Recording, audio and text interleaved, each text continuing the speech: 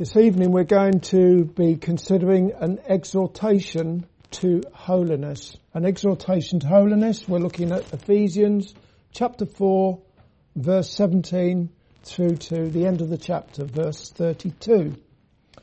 Last week we saw that the Lord Jesus Christ, He gives grace to all true Christians, all genuine Christians, to live in unity. Also we saw that Jesus has given to His church various office bearers such as apostles and prophets, and I made a big point last week of saying that there are no prophets, no apostles today. We've already seen in this letter that the church is built on the foundations of the apostles and the prophets. It is not for us to keep laying those foundations. Those foundations have been laid. But having said that, the Lord Jesus Christ, He still gives to us evangelists. He gives pastors to the church. Pastors whose ministry is to proclaim and teach the Word of God, to the end that Christians are no longer tossed to and fro and carried about by every wind of doctrine, false doctrine. This evening we shall consider an exhortation to holiness, which is not just desirable, it is essential if you're a Christian. For in Hebrews chapter 12 and verse 14, it is written, "Follow peace with all men and holiness, without which no man shall see the Lord." Let's just take a little bit of that verse. Without holiness, no man or woman, boy or girl, shall see the Lord. It's as clear as that. Hebrews chapter 12 verse 14.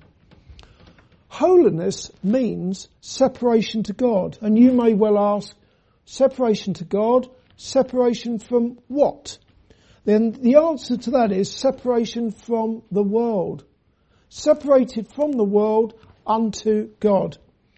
Although that doesn't mean being taken up out of this world, it does mean keeping yourself unspotted from the world and not being a friend of the world. That is in rebellion against its maker. A world that largely denies the very existence of God. A world that embraces and celebrates practices that are detestable to a holy God.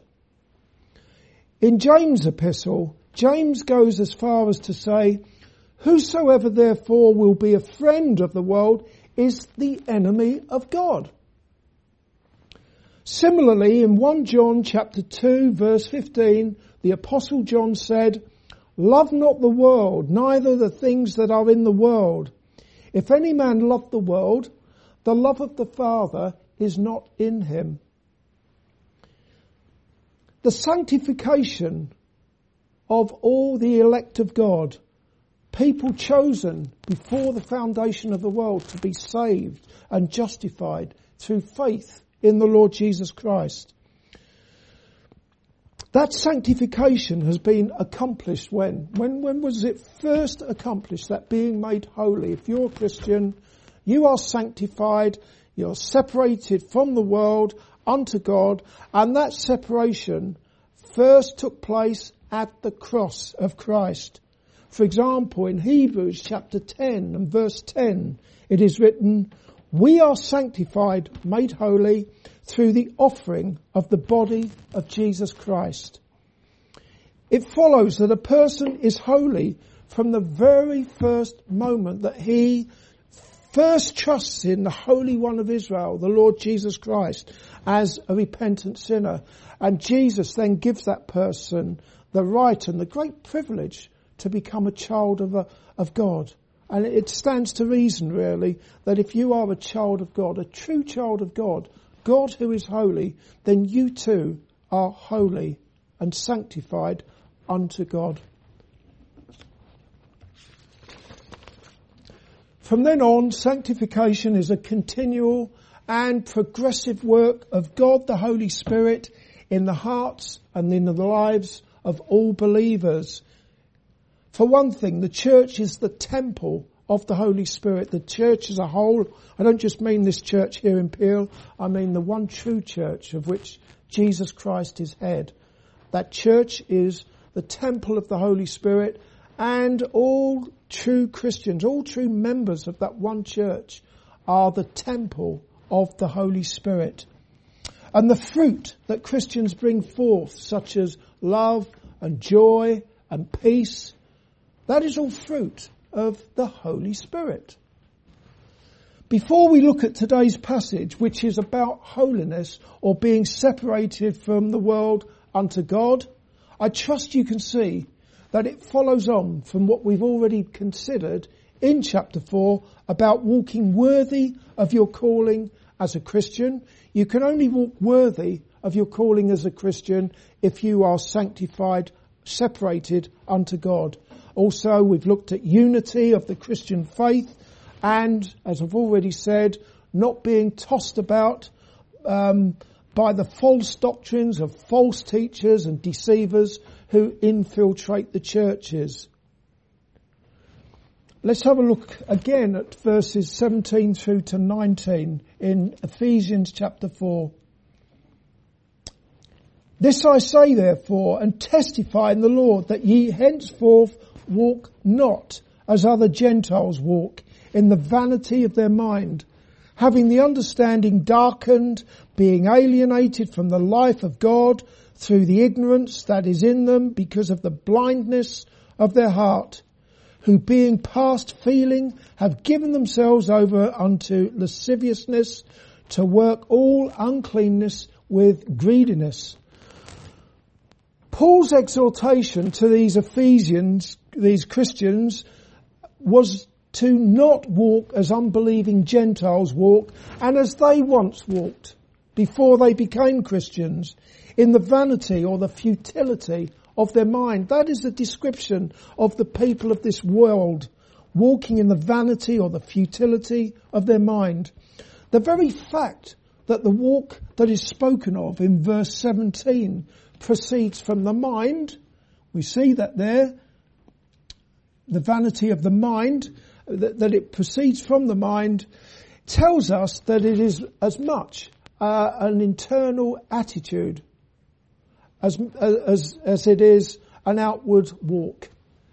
For example, in Genesis chapter 5 verse 22, we're told that Enoch walked with God after he begat Methuselah 300 years. That's Enoch walked with God for 300 years after he begat Methuselah. And that speaks of Enoch having a close communion with God, internally and externally, in thought, in word and in deed, for a very long time. A close walk with God is one in which he leadeth you on the path of righteousness for his name's sake. And that happens when the eye of faith is fixed upon your shepherd, the Lord Jesus Christ, as you feed and you feast upon his word, the scriptures, instead of focusing on yourself and focusing on the vain things of this world. Back in chapter 2 and verse 18, Paul was talking about the Ephesian Christians and talking to the Ephesian Christians about the eyes of their understanding being enlightened. If you're a Christian, you have seen the light. People talk about seeing the light and they talk nonsense. The only people who have actually seen the light are Christians. The only people who really are enlightened are Christians. That they may know what is their hope of their calling. What can be seen here in chapter 4 and verse 18 is the very opposite to being enlightened. It is the darkened understanding of unregenerate Gentiles. Far from knowing the hope of their calling, the faithless have no hope at all. Jesus is the light of the world, and that's how it is that we as Christians are enlightened. We've seen the light because we've seen Jesus, who is the light of the world. Jesus said, I am the light of the world. He that follows me will never walk in darkness, but will have the light of life.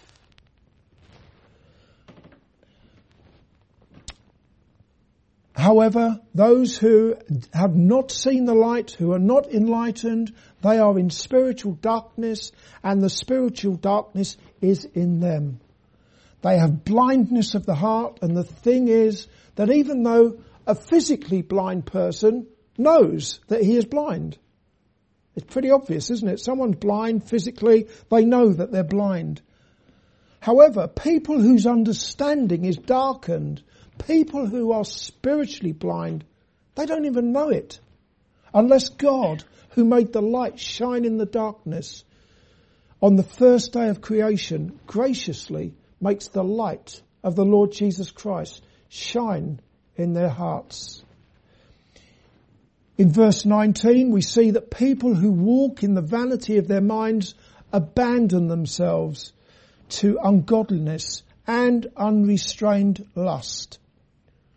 More details are given about that in Romans chapter 1, about those who walk in the vanity of their minds, people who are alienated from the life of God. In that chapter, Romans chapter 1, Paul says that the invisible things of God from the creation of the world are clearly understood, clearly seen, clearly understood by the things that are made. I was having this conversation earlier on today with someone who has no interest in the Saviour, and that person was speaking from a philosophical point of view, but actually I was able to agree with her on that occasion, because how do we know that God is? And the philosophers apparently would say the same thing. We know that God is by what he has made. That's exactly what Paul is saying in Romans chapter 1. All we have to do is look around us, look at each other. The Bible says that we're fearfully and wonderfully made. How wonderful that is. And it speaks of the handiwork of the Creator, Almighty God. And also we have a conscience that either accuses us or excuses us. How is it that the conscience does those things, accusing and excusing? Well, the answer is given by Paul again, because all of us have the works of God's law written in our hearts.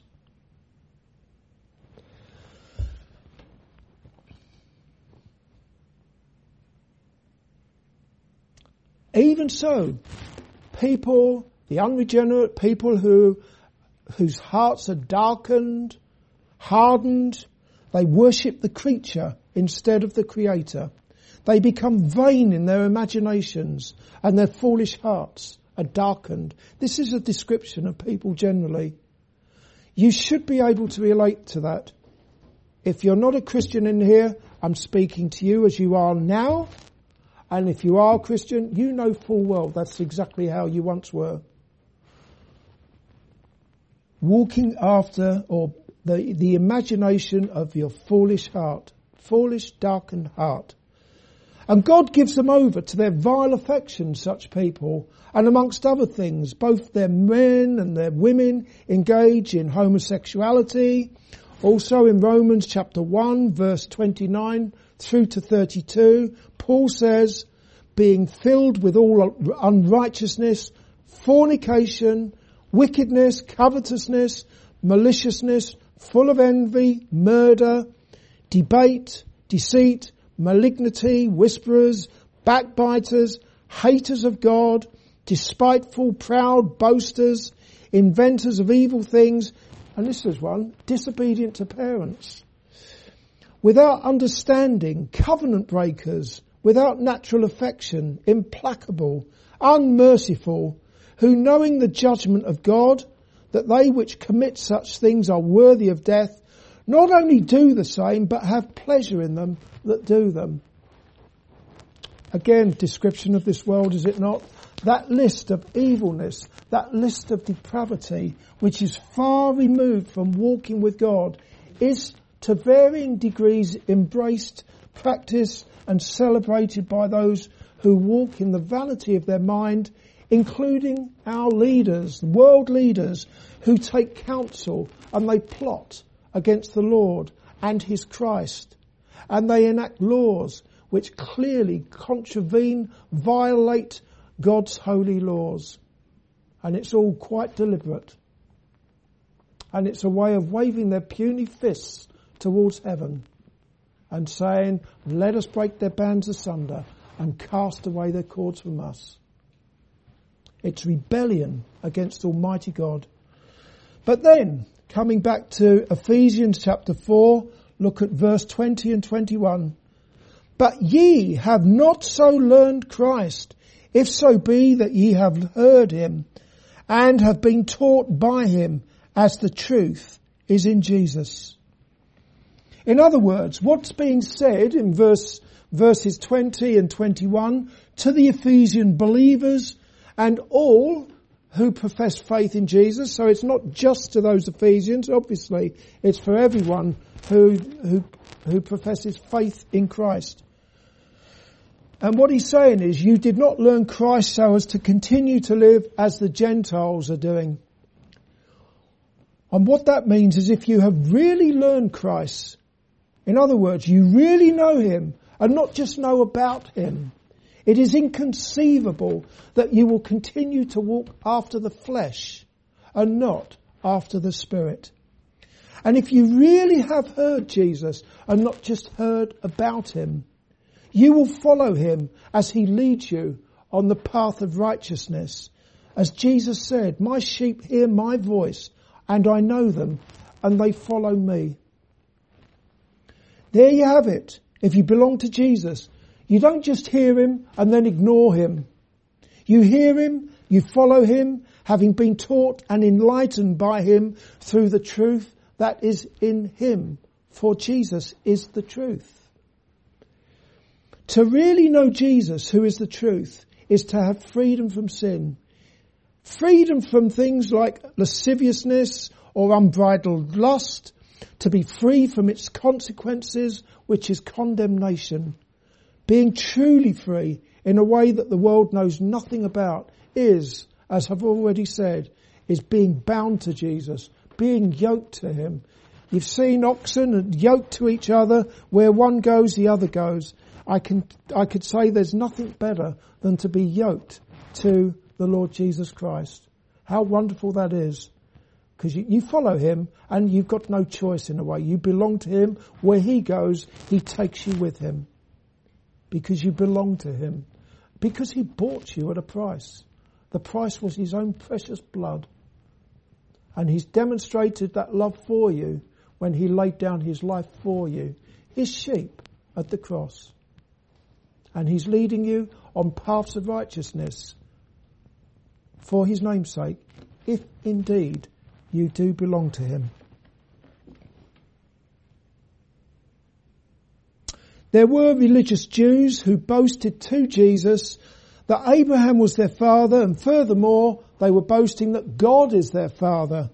However, they did not know Jesus as their Saviour and their Lord. Although they were speaking to him, arguing with him, they didn't really know him. And Jesus plainly said to them, ye are of your father the devil, and the lusts of your father ye will do. Wow. They didn't like hearing that one. The lesson there is that you need to be very careful not to let your deceitful heart, nor the false and deceitful teachers in the churches, tell you that you have freedom from sin through faith in Jesus and that you are a child of God, when in reality you have never even repented of your sins and you never have trusted in Jesus and you don't even know him. How tragic that would be. I say that, you think I'm overdoing it here, but I can think of Matthew chapter 7. Who are the ones who Jesus will say to on that day of judgment, I never knew you. Depart from me, ye workers of iniquity. Jesus will say that to people who say to him, Lord, Lord. Not just Lord once, but twice. Lord, Lord. Have we not prophesied in your name? Have we not done this in your name and that in your name? And Jesus will plainly say to them, I never knew you. So we need to be people who have repented. We do repent. It's not just a one-off thing. I'm not saying that you go from day to day beating yourself over the back, self-flagellation and all the rest of it. Not at all. But you need to be people, or you are someone, shall I say, if you are a Christian, you are someone who acknowledges your sin before God. Take David, the man of God, a man after God's own heart. In New Testament language, he's a Christian, or he was a Christian. But you could read about him in the Psalms. When he kept silent, his bones waxed old through his roaring all day long. Something I can relate to, and maybe you can as well. When you're fast bound in sin as a Christian, you ache, your whole body aches. That sin, it impacts on you in every possible way. But then David said, then I confessed my sin, and the Lord forgave the iniquity of my sin. And how wonderful that is, that we have a forgiving God, a loving Heavenly Father. But that's the Christian. That is the Christian. If you weren't a Christian, you wouldn't care about these things. Your body wouldn't ache. You wouldn't lose any sleep over the horrible things on the lists that I read out to you from Romans chapter 1, or indeed the list of horrible sins that we have here in Ephesians chapter 4. You wouldn't bat an eyelid. But as a Christian, things ought to be very different. And you look to the Lord each and every day for His grace, His enabling for you to mortify the deeds of the flesh and to live a life that glorifies the God of your salvation. That's a big difference between a Christian and an unregenerate person who is in darkness, and the darkness is in his heart.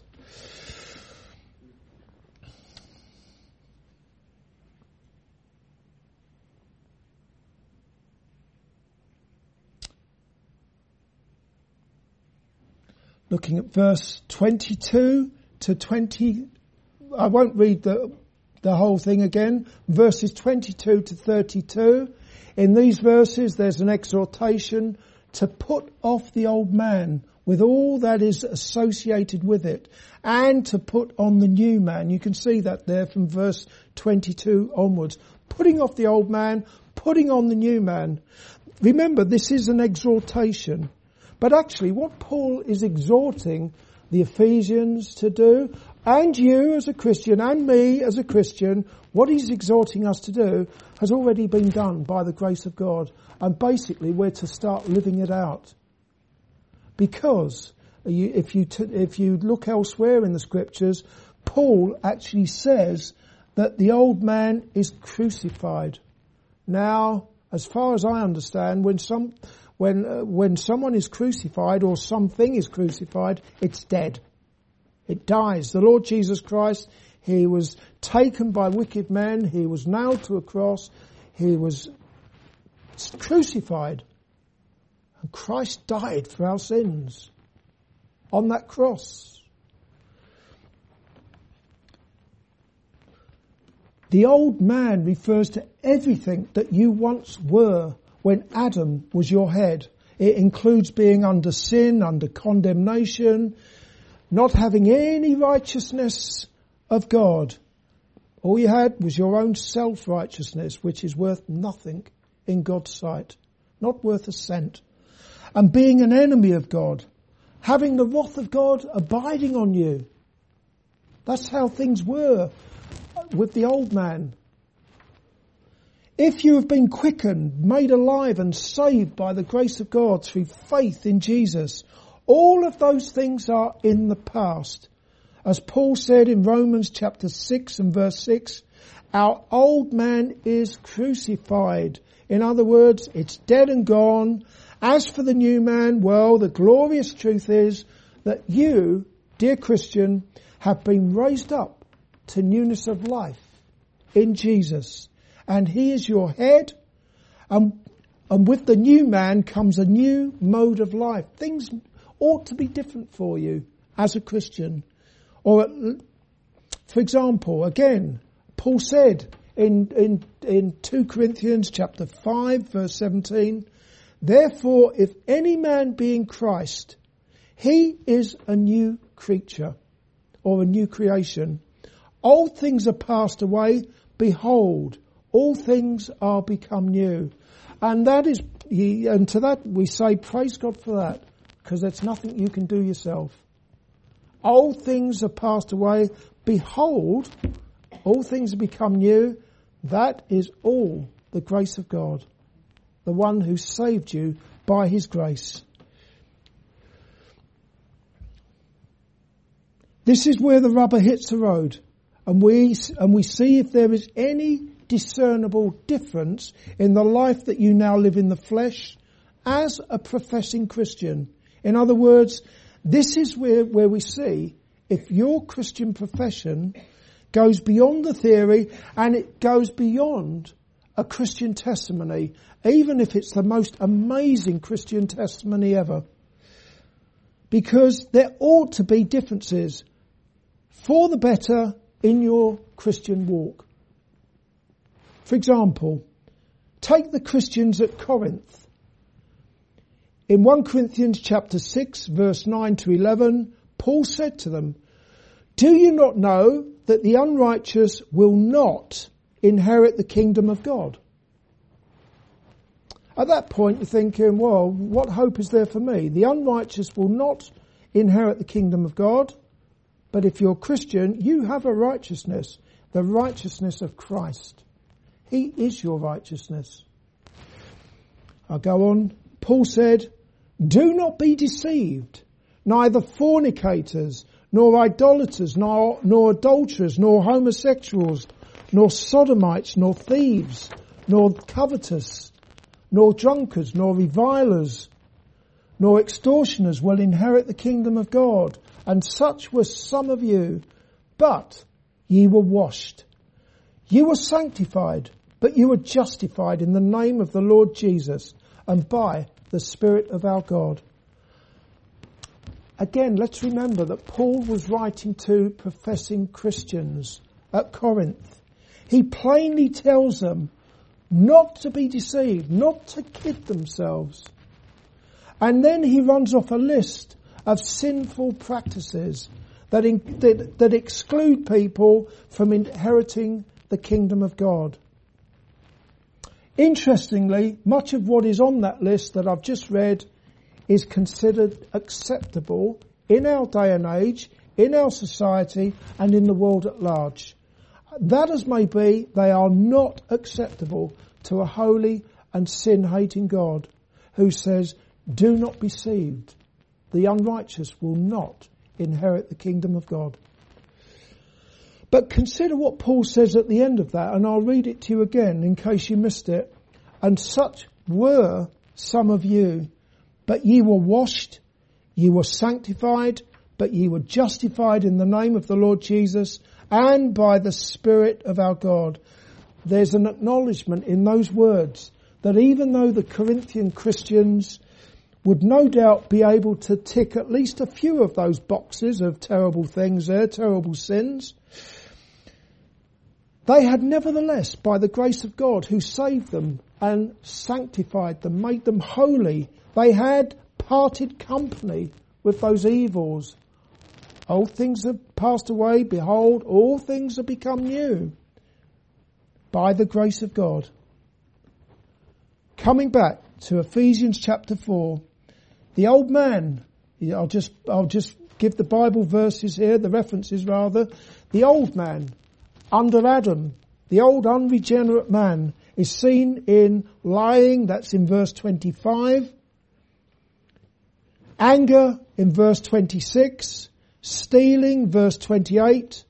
Corrupt words, in other words, foul language, in verse 29. No doubt there is much, much more, such as what we've already looked at in this list and various other lists in the Bible. You put the whole lot together, and even then it's not going to be an exhaustive list. You get the idea, though. There are certain things that you part company with if you have been enlightened. And you have learned Jesus, and you know Jesus. And indeed, Jesus dwells by faith in your heart. Paul says in verse 31 that you are to put those things away. They all belong to the crucified old man. They ought to be dead and buried. There is no place for such conduct in the body of Christ. Something of the new man can be seen in verse 32, towards right near the end there. Look at verse 32. The new man, the last verse. And be ye kind one to another, tender-hearted, forgiving one another, even as God for Christ's sake have forgiven you.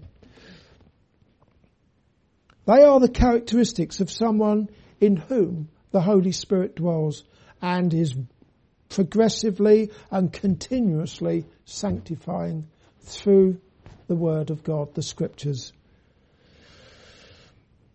Not only does that bring us to the end of chapter 4, but actually it takes us right back to the beginning of chapter 4. I realised that when I finished, it took me straight back to the beginnings. I'm not going to go round in circles with this, but as we finish here, let's just finish looking again at the first 3 verses of chapter 4. I therefore, the prisoner of the Lord, beseech you that ye walk worthy of the vocation wherewith ye are called, with all lowliness and meekness, with long suffering, forbearing one another in love, endeavouring to keep the unity of the Spirit in the bond of peace. This is all the new man, isn't it? The person who has been enlightened, the one who really knows Jesus. There's one Lord, one faith, one baptism, and so it goes on. Dear Christian, may that be your prayer. May that be your practice, that you grieve not the Holy Spirit, with whom you are sealed unto the day of redemption. Amen.